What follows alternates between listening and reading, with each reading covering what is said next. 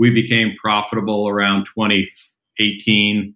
And, the company has no funding. We're self-financed and we're profitable. And we put about probably in the $2 to $3 million into the company over that period of time.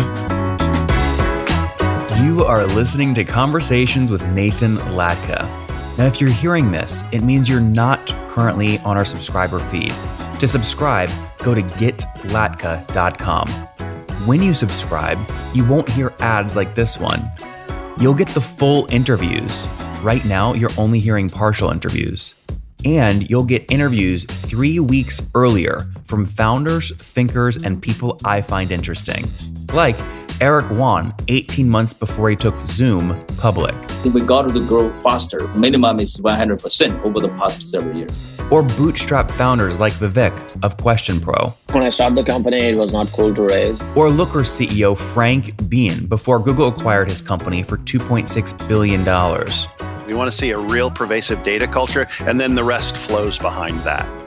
If you'd like to subscribe, go to getlatka.com.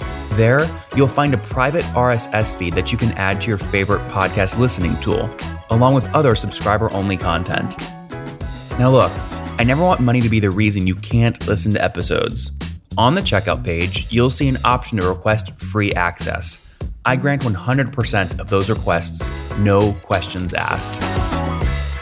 Hello, everyone. My guest today is Ted Morocco. He is a co-founder and CEO of Cylint, a cybersecurity firm that provides SaaS-based anti-piracy license compliance and software monetization technology for the world's leading software companies. Before that, he was co-founder of the EDA company AWR Corporation, which was acquired by National Instruments in 2011. AWR, a leading high-frequency analog design company, has played an important role in the design of semiconductors used in applications. All right, Ted, you ready to take us to the top?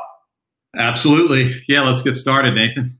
All right. For folks that haven't heard of Cylint, maybe they're not in the security space. What do you guys do? Basically, what we do is we started out addressing piracy. So software piracy, as I think everybody knows, is a big deal. We're in a specific area of anti-piracy where we're not really concerned about music or consumer piracy, but companies that are using inappropriately software licenses for expensive applications, so design tools. So my background a lot was from semiconductors, and the semiconductor industry was one of the industries that I had a front row seat to a great deal of piracy, with my previous company. And we started this company, me and my co-founder, Chris Loughton. We worked together on the piracy problems while I was at AWR. And when we sold the company, became really excited about, taking everything that we had learned over the years of working together and starting another company, a commercial venture to really help primarily on-premise software vendors deal with piracy.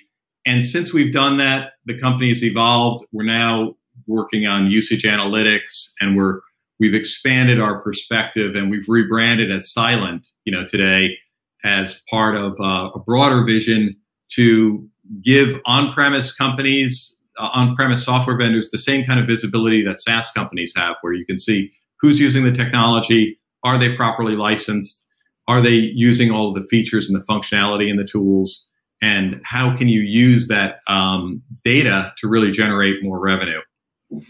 So I'm not sure I'm following it. Can you tell me, well, first off, what year did you guys launch the company? We launched it in 2014. Okay, 2014. And sorry, when was AWR acquired? AWR was acquired in 2011, and I stayed for 3 years during. I was down there with you and frequently in Austin with National Instruments during the transition. And after we had transitioned the company, I left in 2014. And became a co-founder with Chris at what was then called SmartFlow Compliance Solutions. Okay, and what was the sale price back in 2013 for AWR? Yeah, it wasn't disclosed. I guess the public information, there was an earnout. It was a little complicated, but I think the publicly disclosed number was 57, and then there was like an earnout that was quite a bit more that brought the number up. I see. And then it looks like it was just resold recently for like 160 million to Cadence, right? Correct. Yeah. So Cadence Design Systems bought it from National Instruments. Yeah, for around 160. Correct. Yeah. Interesting. Okay, cool. So you then use that capital to seed Cylent in 2014 with your partner. Is that accurate? Correct. Yeah. Chris is also a successful entrepreneur. He has another company called ITCA with very strong cash flow. I had, kind of income from the sale of AWR. So we bootstrapped the company for the first couple of years. We became profitable around 2018. And, the company has no funding. We're self-financed and we're profitable. And we love that. How much did you guys pump into the company yourselves personally before you turned profitable in 2018? Do you remember?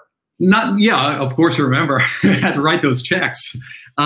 We put about probably in the $2 to $3 million into the company over that period of time. But we were pretty close to break even early on, and we didn't invest that far ahead of the curve. But we were well run, and pretty fiscally conservative through the early years. And I don't regret that at all. We could have raised money at the time, but the dilution and the strings that can come with the early funding, it can be very dilutive to founders. So I would advise against that if you have the financial wherewithal to not have to do that. And help me understand today, when companies are paying you for your technology, what are they paying you per month on average? Around $1,000 per user per month for a. How many users do most logos have? What's that? How many users do most companies? Yeah. Probably around 10, I would say, on average, and we have about we have a couple with close to 100 users, so they kind of tip the scales a little bit. But I would say we have about 1,500 users. That's great. Across how many companies or brands? Around 100, less than 100. 100. Yeah, okay, fair enough. 80 to 100 range. So take me back to your first customer you sold, and what was the pitch then? What did you sell them? Okay, so part of what really made this company possible was the completion of a legal case that I was involved in against a Chinese telecom company that was stealing the AWR technology. And we won a very significant summary judgment against this company, and it became very newsworthy. So some of the other companies in the electronic design automation industry and the semiconductor industry noticed this. And when I left the company, I brought a lot of credibility because I kind of was involved in proving that you can protect it. Number one, that this kind of technology is being widely stolen, and that there are technical means of protecting it. And there are processes that you can put in place to protect your intellectual property. So that allowed us to go talk to some of the large players, publicly traded companies, $1 billion plus companies, about what they could do about this. And we were able to get some pretty marquee clients from the very start of the company. All because of the press surrounding you successfully defending AWR technology being stolen by the Chinese. I think it was the credibility. I mean, I think that a lot of people had this philosophy that there are people who will buy and there are people that will steal, and never the twain shall meet. And that there really was no way to kind of fill that gap between people who are stealing intellectual property and people who want to buy it. And there is a huge amount of gray area between those two things. There's licensing of sex software is very complicated. So there's inadvertent overuse, there's blatant piracy, and there's everything in between. And the way that you take advantage, or the way you monetize this opportunity, is you need good data. And that's really what Cylent is all about, is telemetry data to figure out how intellectual property is being used, how it's maybe being abused or overused and overdeployed, and figuring out a way to amicably bring these clients in and get them to true up their licensing and to pay for what they're using. And that was the other thing I think that was very deceptive, is that a lot of clients kind of think that this is a hostile discussion or leads to litigation. And that's the exception. That's not the rule. In most cases, software companies want to pay for the intellectual property that's running their business, and they want to be legally licensed. So we show customers how you can do that, and how you can actually have pleasant, meaningful, significant conversations that lead to bigger contracts. So Ted, let me try and repeat this back to you so I and my audience clearly understand what you're selling. I am a founder or a company at scale or a $1 billion Fortune 500 company that sells some sort of physical on-prem device to companies. Let's say I sell it to company Y.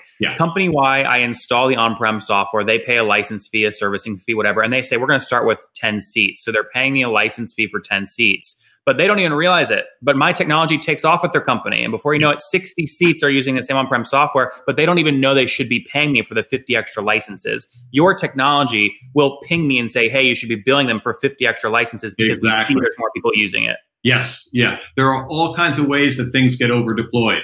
And, for example, but that's the use case. Is that the main use case that I just described? That is the use case. And, and the, there's a tremendous, this is why SaaS is so successful, is because with SaaS, what people are using and you know how much they should be paying.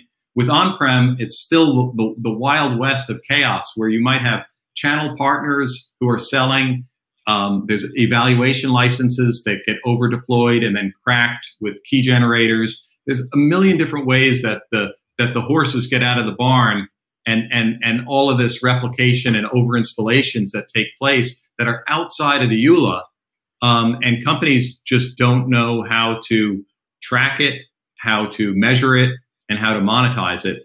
And that's where we excel. We know how to identify who's using it, how to look at the licenses to tell a counterfeit license from a legal license, from an over-deployed legal license, or an educational license being misused. Educational licenses are over-deployed all over the place. In fact, one of our clients, they have a very generous university policy, and it turned out that the key generator for the university was publicly available on the website. Anybody could go get a $5,000 license by just putting in their disk serial number and generate a license. So they had, tens of thousands of university licenses all over the world being used commercially. A lot of you guys will ping me out of the blue asking for help selling your software companies, but I'm not a broker and I'm really focused on Founder Path right now, not helping folks sell their companies. So I'm always looking for great tools to recommend for you guys to quickly figure out what you could potentially sell your company for and how much cash you could get. That's where Flippa comes in. Now, here's my thing about brokerages, especially for selling your company. You guys should not have to pay a 10% brokerage fee when you put your blood, sweat, and tears into building your company for years that have a sale.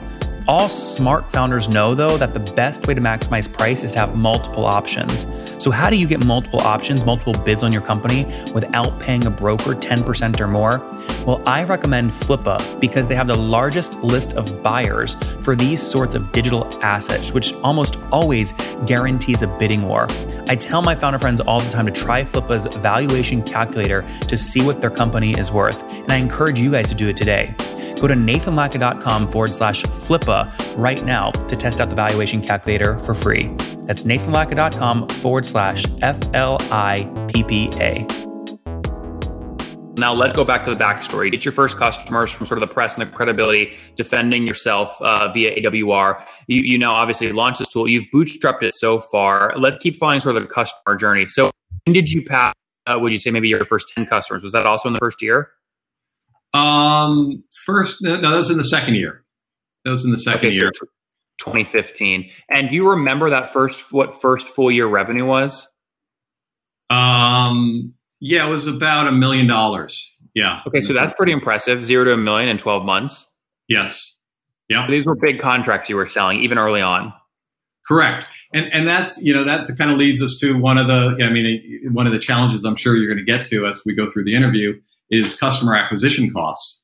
The Achilles heel of our company has always been customer acquisition costs because it takes a tremendous amount of effort to get a customer on board because you have data privacy concerns, you have data security concerns. How do you convince a multi-billion-dollar company to share valuable information about their users and licensing and all of that stuff with a startup company? So getting over that hurdle was was tough in the beginning, and it was as much work to bring on a $1 billion client as it was to bring on a $10 million prospect. So Ted, let's talk about CAC. You said average customers today are paying about $10,000 a month. It's again one logo, but they have 10 seats, and that's what they're paying per month, which means they're $120,000 sort of average contract values. What do you think you spend on full sort of CAC to get a new $120,000 a year account? We spend probably about $100,000 to get into that account. Yeah. And how long will it stay? It's expensive now. The good news is this is extremely sticky technology. So can you quantify that? What's your churn annually? Our churn is about 2.5%. Wow. In fact, we don't even like to use the word churn. We use customer retention more internally, and it's pretty close to 100%. We've just had a handful of unsuccessful deployments for various reasons. Customers weren't adopting their new versions. In fact, we actually have a solution to that now. We've come up with some new technology to help them. Are you saying your net revenue retention is 100%? Our gross retention is close to 100%. Our increase, our net is more like 125%. Got it. So you have about 2.5% gross churn annually. You expand by about 25 to 30%, which means your net is about 125% net revenue retention annually. Correct. Yeah. Got it. That makes sense. Now, when you drive that expansion revenue, do you have quota carrying sales reps? And if so, how many? Do we have what? Quota carrying sales reps? Yes, we do. How many? And we have less than a handful. One of the things that we've done is we've really been investing in R&D. So most of the customer acquisition has really been me and my co-founder have had relationships in this industry that have allowed us to kind of get to the C-level suite, which is critical. Besides you guys, scale our sales organization. How many of those reps do you have today, though? Besides you two selling, how many quota carrying reps? 3. Okay. 3. And how many engineers? You said you're investing in R&D. Our total company size is about 40, and the sales and marketing organization is about 7. So. How many engineers? They're all engineers? Some of them are application engineers, and some of them are software developers. So that's the bulk of the rest of the company. Correct. Yeah. And most of that work was done in Ireland, in our R&D facility in Dublin. Okay. Why choose Dublin? Dublin ended up and has a tremendous talent pool, and the ability to retain talent there is excellent. So we've just been able to staff better, more economically in Ireland, and it works out really well between the U.S. and Ireland as far as language and everything else. My partner is Dutch, and I don't speak Dutch, so incorporating in the Netherlands was sort of out of the question. And we ended up choosing Ireland just because of the diversity of the talent pool and the high the access to good technical resources there. Understood. And sticking to your team here, we talked about 3 quota carrying sales reps. These are some of the hardest first hires for a company scaling, right? Is when you hire your first quota carrying rep, what quota do you give them? What quota did you give your first couple reps? Generally, what we're looking at is about $1 million a year. Why? Because that's kind of the number that that's just the target that we've come up with. We have experience. We have we've seen it over the years that it takes people a lot of time to learn how to sell this product. So there's about 6 months worth of learning before they kind of hit the ground running. And so we want to try to set them up for success. Mm-hmm. Yeah, it makes good sense. And so if they obviously earn their base, but they also hit their quota, so they full on target earnings, well, how much can they make if they hit their quota total? Our model's 50-50 model, consistent with the SaaS industry.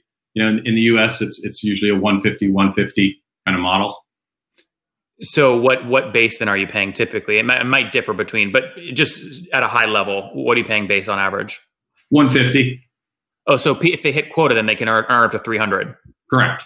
Oh, I see. Got it. So your ratio of sort of quota relative to if they've hit full on-target earnings is about a 3x. Correct.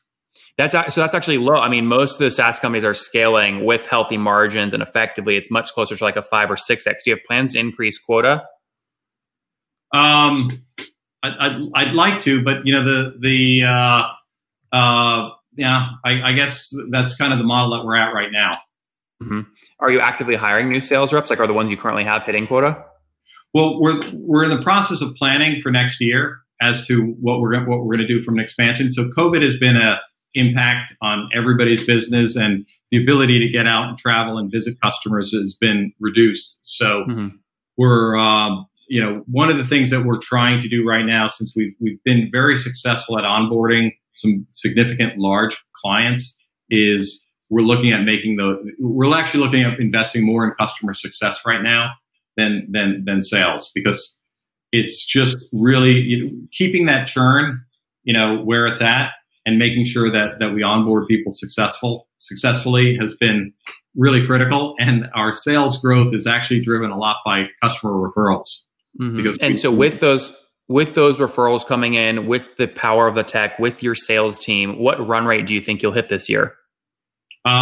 This year target is around 10. And what are you at right now? Are you on track to hit that?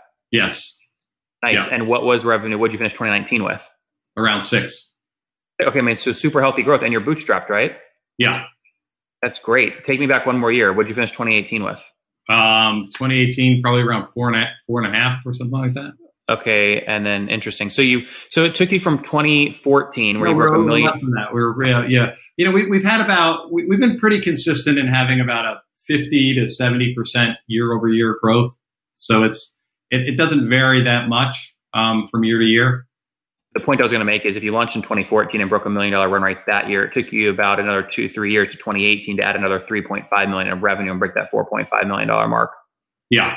Yeah, interesting. Well, how do you think you get up to like 40, 50? 2014 wasn't a full year, so we started like mid-year, so that's where the break is off a little bit. So you're really looking at 2015 being our first full year.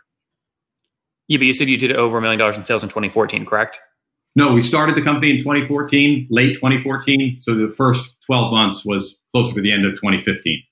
Oh, I see. So 2015, you broke $1 million in run rate. Yeah. I see. Got it. Okay, very cool. And then, so where do you think you'll get, to scale up to 15, 20, $50 million in ARR? Is it going to be expanding these 100 customer accounts, or is it going to be going and landing new accounts altogether? It's going to be a combination of those things. We have a tremendous opportunity to grow within the existing accounts, which is one of the reasons why we invest so much in the customer success functionality of the company, is that with the success with these large accounts, there are more products that we can be deployed into, and there are more users that we can grow within those accounts. So we might have an account with 10 users today. Next year, they could have 25 users if we successfully execute. And then there's also the addition of new logos. But with new logos, it usually takes about 3 years to take the company from an initial deployment to being very successful. It's a long, because you have to start gathering data. There's the telemetry data that comes in, and it just takes a little bit of time to ramp up a customer because it's all a data-driven model. Understood. Ted, on that note, let's wrap up with the famous 5. Number 1, favorite business book? Well, it's not really a business book, but 5 Lessons by Ben Hogan is Number 2, is there a CEO you're following or studying? I follow a guy named Rich Roll. He's not really a CEO, but more of a lifestyle, athlete, inspirational kind of. He actually does a podcast. Your podcast and his are the 2 ones that I kind of go to the most. Oh, nice. Appreciate that, man. Number 3, what's your favorite online tool for building silent? Well, just recently we've adopted Slack, and we've been drowning in email for the last couple of years, and I think Slack is going to be one of those tools that's going to help us from a collaborative perspective reduce the email clutter and kind of allow us to scale a little bit better. So we're enjoying that. Number 4, how many hours of sleep are you getting every night? 7.5. That's great. And situation, married, single, kids? Happily married, 55, single, or 55 married, no kids. No kiddos. Last question. What's something you wish you knew when you were 20? I think that it comes back to lifestyle. I think when I was 20, I felt like I could burn the candle at both ends and kind of get through that way. But as years have gone by, really focusing on all aspects of health, work-life balance, nutrition, sleep, meditation, those factors really pay off big dividends when you get to 55. So that's my kind of advice for somebody in their 20s is to, take care of the machine, take care of your body, take care of your mind, take care of your health, because it's a marathon. It's not a sprint. Security Software Silent on track to break $10 million in ARR this year, up from $6 million last year, serving over 100 customers and called 1,000 seats. They are bootstrapped, operating right at break even or just on the side of profitability. 40 folks on the team, 33 engineers, 3 quota-carrying sales reps with $1 million quotas, net revenue retention 125%, and payback periods on landing new accounts at somewhere between 11 and 12 months. All right. Thank you so much, Ted, for taking us to the top. Thank you, Nathan.